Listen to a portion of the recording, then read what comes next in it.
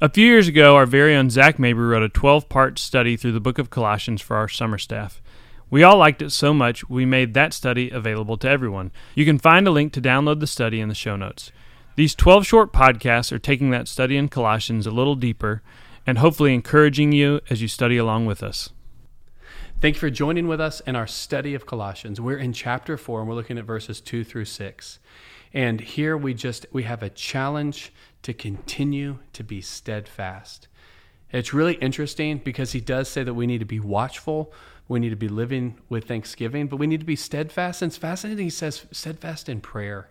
And he opened, notice at the beginning of the chapter, he opened in his prayer for the Colossians, and now he's challenging them to be steadfast, continuing in prayer. And it looks like he wants them to be praying for themselves, but also praying for him, right?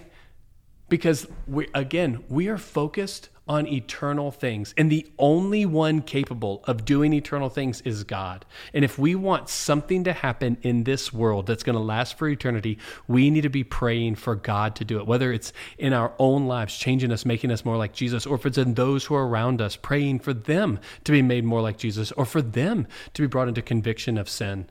And we need to be continuing steadfast in prayer and being watchful, knowing that we are going to be under attack because of the spiritual battle that we're in, right? And so he's also praying for them. And then he talks about being specific in the way that we're acting towards non-believers. And this is really good because he says we need to make the best use of our time with non-believers, and that our speech needs to be distinctively Christian. We need to be distinctively Christian among non-believers. And even more than that, it looks like he's calling us to be able to be prepared, just like we see in 1 Peter. We need to be prepared to talk to them about Jesus. He says that we need to know how we're supposed to answer each person. And we need to be praying for others also as the testimony of Jesus Christ is going out into this world, that we need to be praying for those who are taking it and for us as well. And for some of us, that means that we need to do just a little bit better job in understanding our culture and where the conflict of our culture is happening with God's word.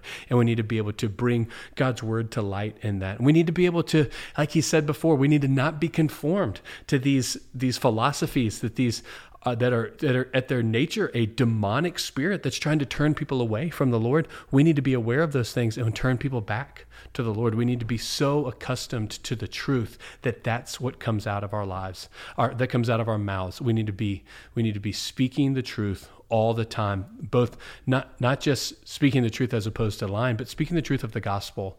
And this is only going to happen through the power of the Holy Spirit. So we need to be continually praying for God's work to be done, both in us and in those around us. Thanks for listening. Check out the link in the show notes to download our study through the book of Colossians. We hope to see you all soon.